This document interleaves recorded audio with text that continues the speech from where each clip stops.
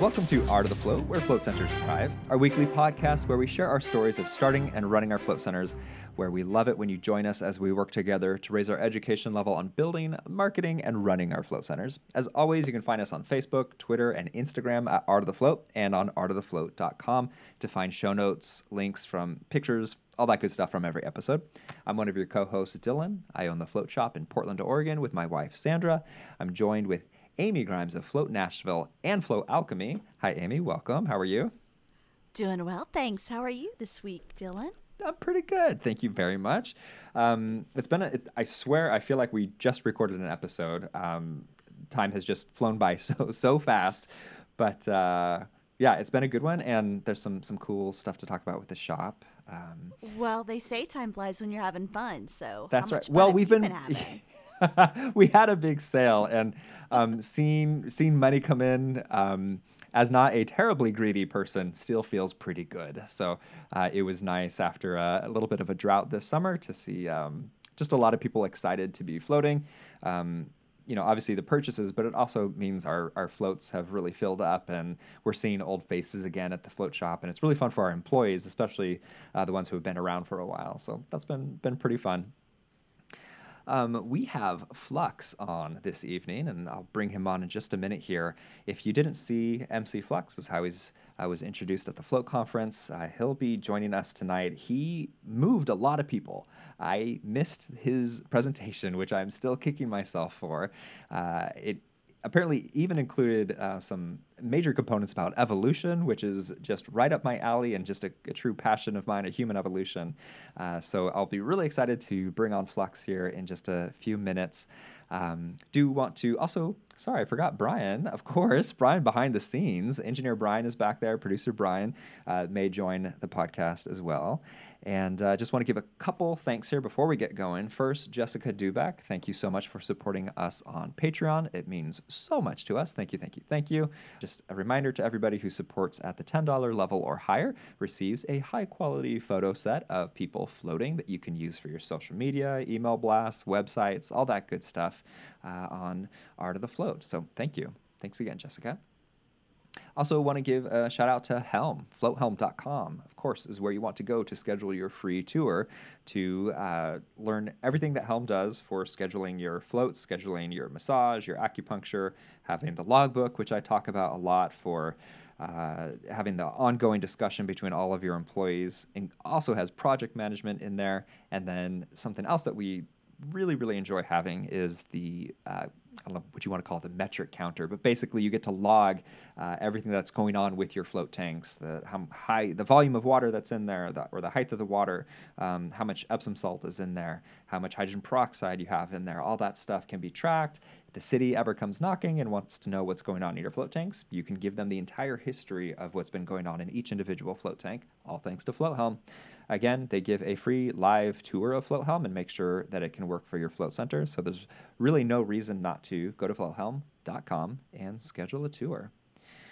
All right, Amy, I think we're both excited to have Flux on tonight. I think we just want to jump in and bring him on. Is that right? Is there something incredibly pressing you want to share? No, that sounds good to me. As someone who couldn't make the conference this year, I'm looking forward to hearing whatever I can and kind of listening for myself at, Flux, your talk has certainly had people buzzing, so I'm looking forward to learning some new stuff tonight. Flux, welcome to the show. How are you this evening? I'm doing wonderful. It's a pleasure to be here. I'm really excited to be able to talk to you guys. Awesome. Likewise, obviously. Can you give a little background on who Flux is, or MC Flux, and that yeah, oh wow. So let me see if I can condense this down. So Flux was a performance name from when I lived in New York City. Oh, wow. And it has grown into something that really embodies who I am. Flux means change, and I'm a big proponent of growing and changing as is needed. And so it's a little reminder, like being able to have that as my name is just a reminder to keep growing. That's kind of how I look at it. From a professional standpoint, I have a bachelor's degree in biotechnology from Thomas Jefferson University in Philadelphia. I worked for a year doing agricultural biotech. Then I went into a PhD program at NYU in neuroscience. Um, I worked with primates for 3 years before I realized that I did not want to work with primates anymore. And I decided to take some time off. I left with a master's from NYU. Uh, and I took a couple years and refocused and realized that what I'm most passionate about is neuroscience and mental health. And really, the only degrees that you can do that in is in clinical psychology. So now I'm at CU Boulder. I just finished the first milestone of my PhD program here. I got another master's on Friday, which is pretty nice. Congratulations. Thank you. Thank you. And I've probably got about 3 more years left on the PhD. Yeah, well, and I can tell you the story about how I got involved in Float, but that's the brief snapshot of me. Great, thank you. And yeah, let's continue. I'd love to know how it got to the Float world. Yeah, well, I very very circuitously, I got to grad school at CU Boulder, and the person that I came here to work with, it just things didn't work out, and I ended up finding myself without an advisor, and I was kind of shopping around for different people to work with, and I ran into a researcher by the name of Chris Lowry. And Chris Lowry does a lot of work with the microbiome and some immunology. And we kind of, I don't know, I call them like academic dates. Like we would have these little like coffee sessions, and we would talk about like our shared interests and things like that. And after about 3 of those, he's like, you're interested in neuroscience, you have a molecular biology background. He's like, and you want to apply it to clinical problems. He's like, I'm looking for someone who can, take all of these new clinical studies that we're getting in our lab and really be able to help us to analyze them. And I was looking for summer funding at the time, and he was like, well, how about I put you on this project and we'll see how things go. And I was like, okay, what's the project? And he's like, are you familiar with floating? And I was like, not really. Oh, really? Okay, cool. And so he gives me this pilot project for Justin Feinstein, as we were doing analysis of the immune analysis for some of his pilot work. And he gives me this project, and he thinks it's going to take me half the summer, and I finish it in a weekend. And he was like, can we pause right there? How is that physically possible? How did that happen? I have a really strong statistical background, and people in molecular biology don't tend to. In psychology, it's really important. In neuroscience, statistics are important, but also is a very higher level understanding of math. And so I have a bit of a math background, and so he gave me this project that he thought was going to take all this time, and I wrote a script over the weekend, and I had the whole thing analyzed, and I sent it to him, and he sends it to Justin, and Justin's like, who is this guy? What's going on? That's the appropriate question. Introduce me to this man. Yeah. And so that summer I did a road trip across the East Coast and back, and on the way I stopped at Liber, and I got to meet Justin, and we connected really fast, and cool. And so I've the rest is history. Well, yeah, let's talk about that history a little bit more. Thank you. Gosh, that's awesome. It's a fun story, and we got to the float world. Can you start telling me about what you started looking into once you did join into researching the float aspect? Yeah, so the thing about this, and what I really tried to do with my presentation is that the connections here are not as obvious as you would think. If you go on the internet and start looking up float in the immune system, you get a million different connections. You get, yes, float boosts the immune system, or you get, no, float fights inflammation. And, those are kind of one and the same and opposite at the same time. And so in understanding the relationship that the immune system might play in float, it took a lot of research on what role the immune system plays in general health to begin with. And so our questions were very basic in that we were looking at different immune markers and how they change in response to float and how that interacts with, anxiety.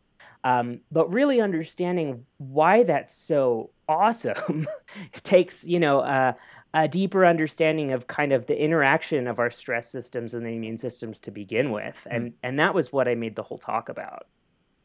And so, my assumption is that the Flow Conference will be releasing your presentation, which is awesome. However, it's not out yet. And so I'm hoping Yes. that we can bridge the gap a little bit. Mhm. I'm not going to ask you to give a 35-minute presentation with Oh, slides no. tonight.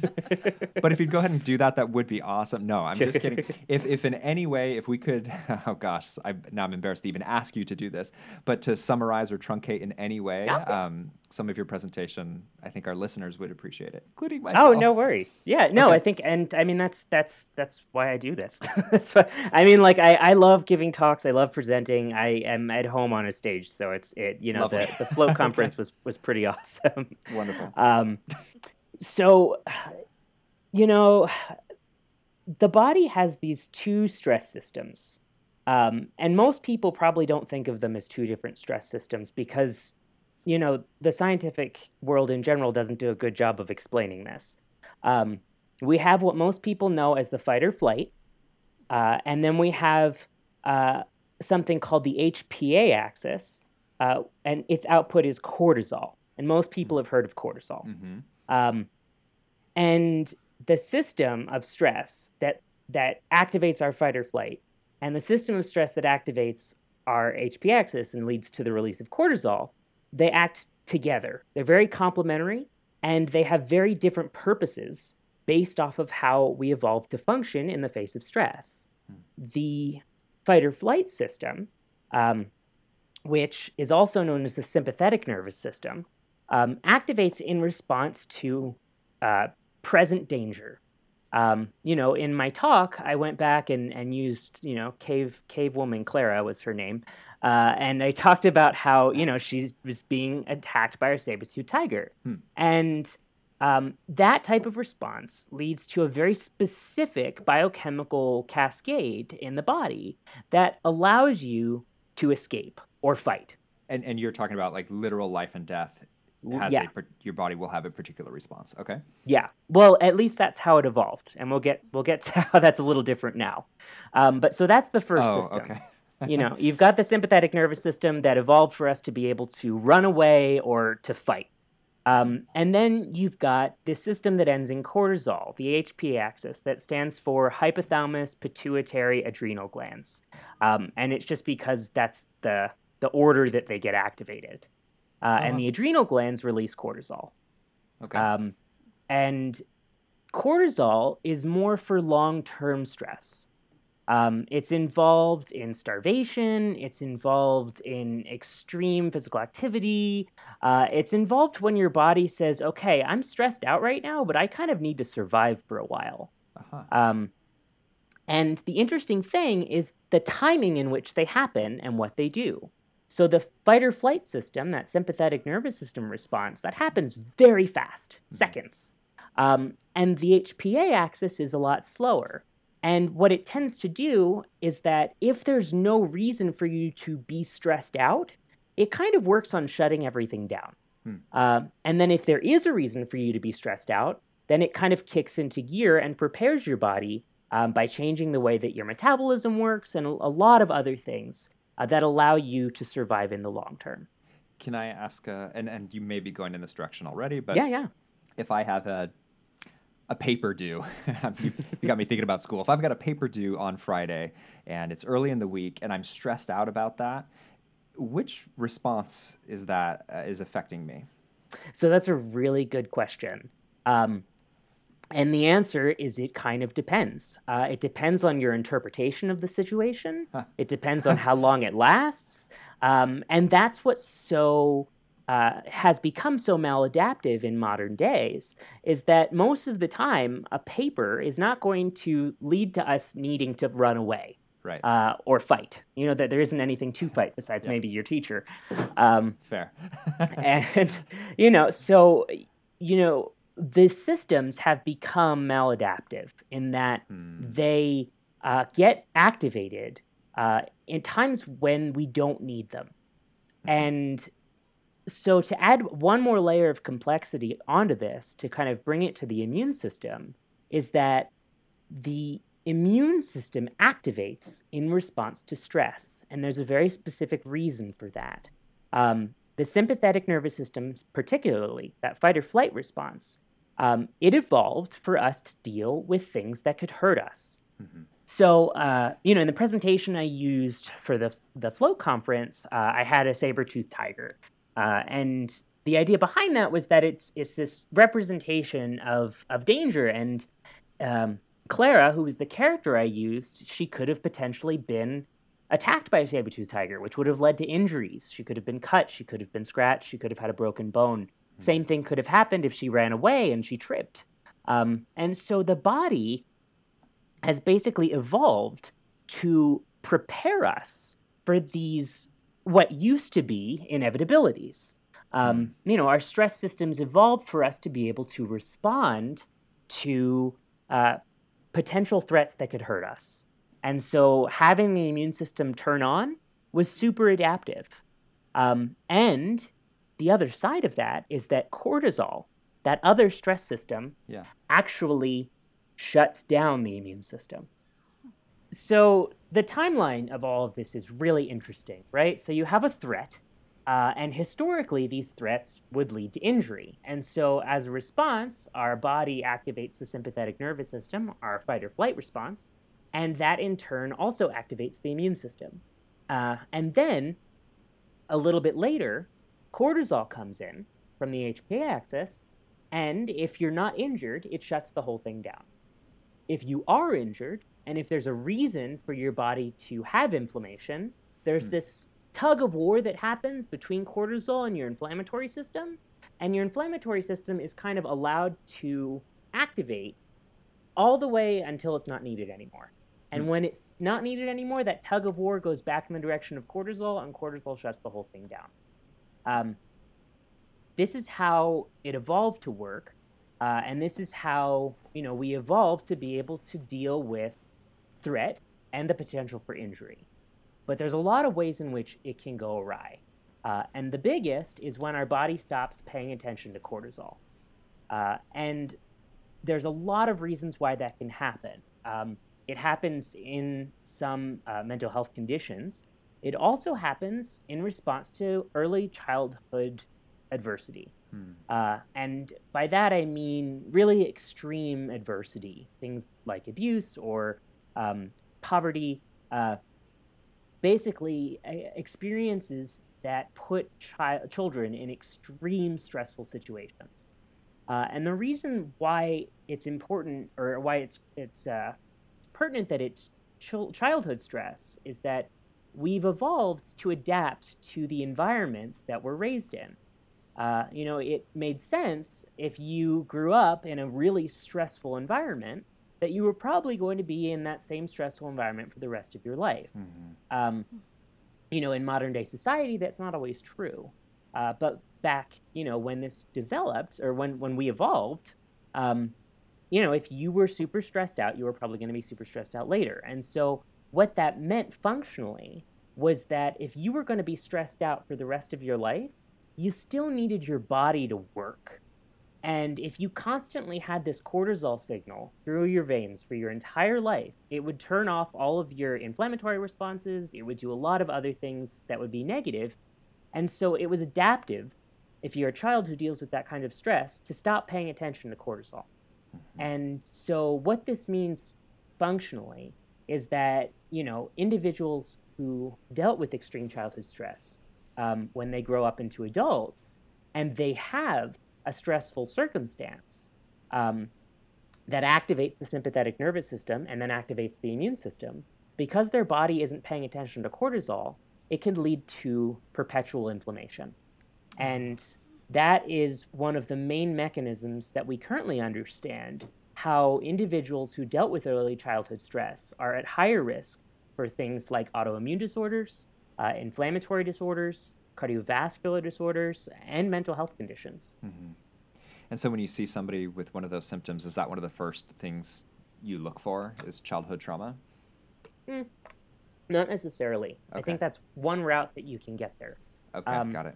and there's a lot of different reasons why people can have any one of those different issues. Hmm. Um, and I think that that's what we're learning, and that's why if you look at mental health in particular, it's so challenging to understand how to treat, because some of these individuals might be depressed, for example, because they had early childhood adversity. Some of them might have high inflammation. Some of them might have something completely different. Some of Hmm. them might have a different balance of neurotransmitters.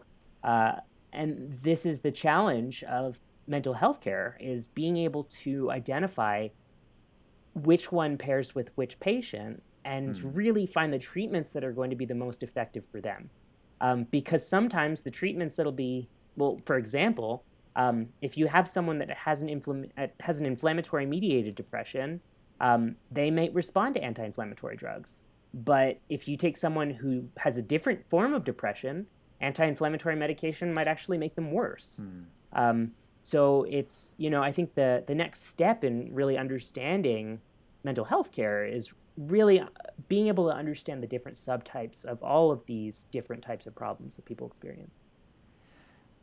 That's really fascinating, and I think it puts it in a different perspective than I've ever seen it before. I know of mental coping mechanisms that are designed for our individual survival, but also survival of our society. But this is a really interesting, different take on the necessities of survival and how it may have worked historically for other animals and throughout our history until today, where our lives are a lot different, where and maybe we weren't necessarily intended or ever expected as if someone was expecting us to live this long, where these effects would where we'd want to quote unquote fix them is interesting and an interesting way to look at it of like this was a proper response for that your body was doing in a more natural setting. If I'm not sure if that's exactly the right word, more natural setting. No, yeah, Um, no, I think in I don't know. I like to think more in terms of the way the environments that we evolved to there we go. to exist in. And Hmm. the one thing I'd like to add that I'm realizing I didn't say, because you were talking about how these behaviors make sense, and that is the connection between the immune system and mental health. Um, in that uh, the immune system, in addition to fighting infection and allowing us to heal from injury, also manipulates our behaviors and our thought patterns. And it does this for very specific reasons. Um, there's something that certain corners of the scientific literature refer to as sickness syndrome. And sickness syndrome is a collection of behaviors that appear in response to inflammation that have evolved to help us to stay healthy or to allow our immune systems to work. And sickness syndrome includes things like uh, inability to experience pleasure, decreased motion, decreased appetite, social withdrawal, and all of these symptoms that really look like depression in the way that we know it. Yeah. And they had adaptive reasons. Um, you know, not having you move as much would stop you from walking on a broken leg. And having you not feel pleasure will stop you from doing anything so that you can rest and allow your body to heal. Mm-hmm. Um, you know, uh, Same thing, social withdrawal. You're not infecting other people if you might be sick. We have all of these mechanisms that have their place and are adaptive in a way for us to heal. But in a dysregulated system, as often occurs in modern times, it doesn't serve the same functions. Interesting. Amy, it looked like you had a. Go ahead, please. No, I'm just thinking what this means in terms of how we live. The way that we live these days is very different, and we're under almost constant stress and constant uh, disruption, and it's constant stimulation. Where we feel stress almost all the time, whether it's just overwhelmed from information or just, there's just so much going on. All of us are living lives with very full plates. And this Right. means some pretty big things when we think about it in that context as well. Okay. We're almost designed for this very narrow particular path, and all of a sudden we're just throwing in all this different these different routes that we could potentially go down that change constantly. This somewhat reminds me of the presentation I gave at Rise this year about the default mode network and how we used to think it was only in people. It turns out it's in animals.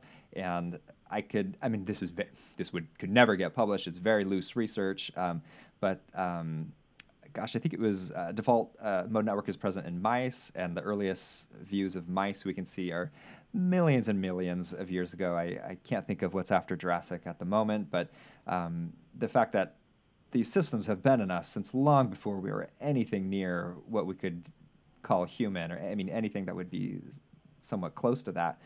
So like just how rigidly we have been defined to coexist with our environment, and then in just, you could say a couple thousand, but even just, I mean, truly, I think even in the past 50 years, an explosion of these things grabbing our attention, dopamine stressing us out, but certainly within the last few hundred years, which might be the segue to floating. I'm hoping that floating is helping with all of this. Am I?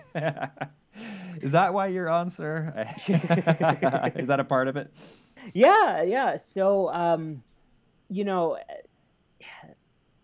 we think that floating is definitely in some way interacting with the immune system. The study that I was able to analyze and work with Justin on this summer, is very preliminary, and it showed some interesting results in that individuals who were high in anxiety seemed to decrease in certain specific inflammatory markers in response to float. And so the question is, is there an interaction? Is this happening in people who might already be predisposed for, having a higher inflammatory response? We're not sure. And I think one of the things I'm excited about is, fingers crossed, if the clinical trial that we're trying to get off the ground gets funded, is looking at multiple float sessions. It is hard to find an immediate change, I think, in response to a single float.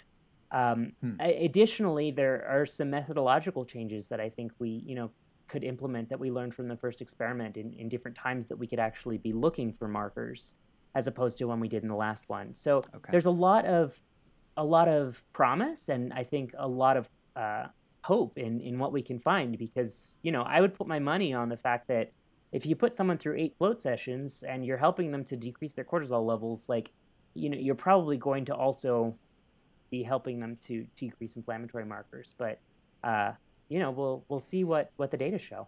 And part of my ignorance, but can you tell me a little bit more about inflammation and how what does it mean to have cortisol running through our system more frequently? What does it mean to have inflammation? What effects does that have on our system when it's not maybe as intended? Yeah, that is a huge question. Okay. Let me think. How? Yeah. Let me distill all of my semesters of immunology into a soundbite. Yeah, please. Into 140 characters, please. Actually, 280. Yeah, 280. So we have, and this was, I worked really hard on this in the presentation to try and simplify this. Our inflammatory systems have kind of a couple major players, right? We have cellular players. And they are specialized cells that are in our body that play different roles that allow us to respond to pathogens and to fight infection. And those cells use chemical messengers, many of which are known as cytokines. And those cytokines all do a variety of different things, from signaling to other cells and telling them how to respond or how to change, to changing the very nature of our blood vessels so that they're more leaky, so that immune cells from the blood can enter into our tissues that are infected. And so all of these different, cytokines and other cellular or other molecular markers play different roles. And it can go anywhere from something like the cytokine IL-6, which communicates with the liver and allows for the release of another cytokine called CRP, which facilitates the clearance of bacteria, to something like tumor necrosis factor alpha, which is a cytokine which increases vascular permeability. And if you have too much of that, you're just going to have tons of internal bleeding. So it's a balance. To IL-1 beta, which can communicate with the vagus nerve, that can go all the way into the brain and, also change our temperature in coordination with a couple other markers and allow us to have fevers. So there's a lot of different ways that the immune system on a molecular level can affect the body. Hmm. And so you're talking about the immune system, and so that is impacted by cortisol, Mm-hmm. correct? Like cortisol is saying, so that, sorry, I'm going to try to put together what you were talking about earlier, but cortisol is going to decrease your immune response, correct? As Yeah. opposed to the fight or flight, which means it's going to go, hey, we might have had an injury here, we need to get on that. But those are two very broad. I feel like swinging a club. Fight or flight is just this broadsword swing, as is the cortisol. Maybe not such a broadsword swing, but it seems very kind of binary. Either and maybe binary isn't the right word, but well, fight or flight feels more binary to me. Cortisol can either be a lot or a little, but it's either on a lot or off. But what you were describing with the immune response is these very intricate, tiny little changes in your body to be healing itself. All those things are truly affected by these basic on-off switches of our stress response. Well, I'm really glad that you put it that way because they aren't on-off switches. So Cool, the great. the sympathetic nervous system's end product is adrenaline and noradrenaline, also known as epinephrine and norepinephrine. And our sympathetic nervous system's active all the time. Hmm. It's a part of our arousal system. The ability for us to stay alert and pay attention is all due to basal levels or constant levels of adrenaline running through our veins. Sure. Okay. It's in response to an extreme stressor that peaks and goes to higher levels. But it's really a gradient, and it's the same thing with cortisol. One of the things people ask me, or I get a question a lot about in response to my talk, is that like, okay, so why can't we just find a way to block cortisol? Hmm. And that would be like one of the worst things you could do to your body, because the thing is our cortisol levels follow a diurnal rhythm and they entrain every clock in our body. So we have a master clock in our brain in the suprachiasmatic nucleus, and that allows the entrainment of the release of cortisol in a rhythm that changes throughout the day. And that cortisol concentration then changes all of the little tiny clocks throughout our body that allow us to run on a 24-hour cycle. Wow. And so if you stopped cortisol, you would lose the ability to run on a diurnal rhythm. And So it's a gradient. as a major layman on this side, can you tell me a little bit more about all the clocks throughout the body? Why is it not all just running off of one clock? How does that work?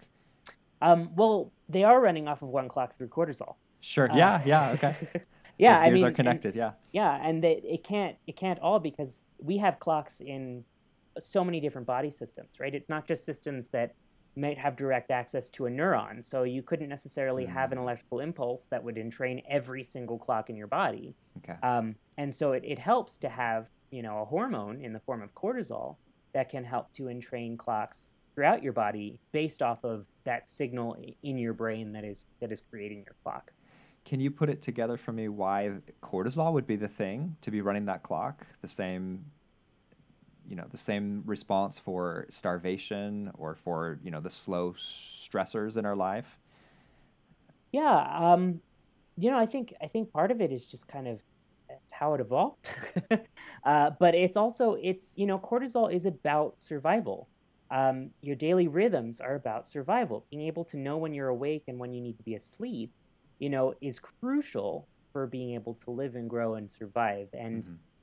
cortisol at its extreme is just a more extreme version of being able to survive and go about your daily life. It does it at an extreme level when you have huge amounts of it, Hmm. but at, normal amounts, it just lets you live your life. Cool. Thank you. Great. So you're excited to find out over multiple floats how this is going to be impacting our Yeah. immune system, stress response. Um, how is that? And so I know funding is not fully secured. That needs to happen for this project to take place. What metrics are you going to be looking at to be, float to float? What are you going to be checking in with on each patient? Yeah, so there's going to be a lot of different metrics, some of which aren't even related to the studies that I'll be a part of. Um, But we'll be looking at things like blood pressure, things like EEG. We'll be looking at EKG. Um, and then on my end, we'll be doing blood draws at different time points after each float. Probably, we're still in the process of trying to figure out how to design it. Things are still, it's all in flux. Yeah. As we wait to make sure we can get funding. But once that happens and we can go ahead with it, really designing a way to adequately capture a lot of these immune markers in a way that will give us the most information. And also when to measure it. It's definitely, at the first float and at the last float, but do we want to do it at the middle of floats, and when and how? And so there's a lot of questions that I am in the process of trying to answer and understand so that we can get data that's going to give us the highest probability of finding something. Is the only opportunity to check blood while they're there for a float? As opposed to, I'm sure you're not driving out to their house, but is it possible for them to show up, if they're floating every week in between, two floats, something like that, or is it always right around that float time? If that was appropriate, we could totally do that. I think. They could come in for a in between session and just get a blood draw. I think that the most informative data will come from the time following the floats. Okay. And we will have baselines from beforehand that we can compare. Sure. So I guess one of my thoughts in the way that we're planning this is to maximize where we can find something and then go on to other secondary questions. So how their immune system is in between floats is super interesting, but I think that there's less of a chance of us finding something there. So I would rather maximize our time and money and efforts on, of course, on time points that might be most informative. Understood. Thank you. What all will you be looking for in the blood? Do you have specific things that you're going to be measuring? Yeah, that's a great question. So like I was talking about, there are these molecular markers called cytokines, and we have a panel of 10 of them that we're going to be looking at. And there's a variety of them, and they all serve very different purposes. Like I was mentioning, the three that I mentioned before, IL-6, IL-1 beta, and tumor necrosis factor alpha, or TNF alpha, are kind of like they're like the big three. They initiate something called the acute phase response, which is one of the body's and the immune system's main ways of dealing with large-scale infections. And so seeing whether they're expressed gives us an idea of what kind of immune response the people might have, or what may be being decreased. But there's other ones too. There are cytokines like IL-1 alpha, IL-12, IL-4, IL-10. IL-10 is an anti-inflammatory cytokine. So some of these molecular signals actually turn down the immune system. And so we have one that does that. Interesting. And so is your overall goal to identify who, assuming the float tank can help, who can seek benefit through floating and see a difference in their body's health and mental health? Yeah, I think my overall goal is to legitimize float. I would love to be able to figure out how we can help people. But the thing is that, as you know, as I know, as so many people I've talked to know, flotation therapy is transformative. But we need to have data to back that. We need to be able to point to how this is helpful so that we can disseminate this to larger populations of people who need it. And, that's also why, like, if I don't find anything in the immune system, I have a hunch I will, but if I don't, I would still see that as a success, in that we are finding out what float is doing and why it is helpful. And then I hope to be able to find the people that it can help the most. Awesome. Great. So you did not know about floating or much about floating when it was first introduced to you. What has your personal float story been like? Yeah, it's I've been floating more regularly. Samana Float Center, shout out in Denver. I've Nice. been floating with them. They're awesome. Paul and Awesome. Heather are amazing. I've been floating there more regularly this semester because I'm a workaholic and I never relax. So this is super Oh, helpful. Um, sweet irony. Yes. yeah. But yeah, I mean, before this, all I knew was Stranger Things, right? Like, Awesome. So we're on that timeline. All right, that pinpoints it for me. Great. That's um, great. yeah, and so when I started on the project, I started floating, and uh, I am trying to up the amount that I do it because I really need it. Yeah, okay. And yeah, I mean, personally, it just resets. I feel like it's a reset, I Mhm. feel like I get into that tank, I float for 90 minutes, I walk out, and I feel like I'm recharged for another week. Like, uh, and I one of the things that I'm doing currently is, so I practice very obsessive life tracking. So I've been tracking my life for 6 years now, and I track about 100 variables every day. Uh, Mood related, health related, substance, anything I could possibly think of tracking is all in that massive spreadsheet. And so I'm in the process of trying to run my own personal analysis, looking at the effects of float Ah, on, behavioral information. So I need a couple more weeks of data collection, I think. Uh, but yeah, so that's another one of the ways that I've been looking at some of this stuff. Flux, you're a very interesting person. You Thanks. seem incredibly creative. Like you said, you're also a workaholic. Your brain seems to be always always on. Um, I find you very interesting. This is just very interesting to me. I'm glad. Yeah, I'm glad I can yeah. be interesting on a podcast. Yeah, well, not only am I glad you're interesting on a podcast, I'm glad you're in the float industry as well. Just Yeah. that's really exciting for me. What else do you do? What are your other outlets? Now I'm just a little curious about you, sir. Um, Road trips. Okay. So, especially since I've done grad school this time around, I've realized that the only time that I um, really stop working is when I'm driving because I can't do anything else. So I try and go on several road trips a year.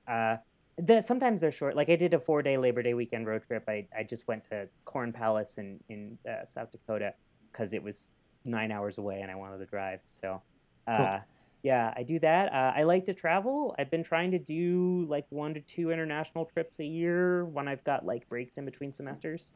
So I went to Istanbul and Tbilisi, Georgia, right after spring semester. Wow.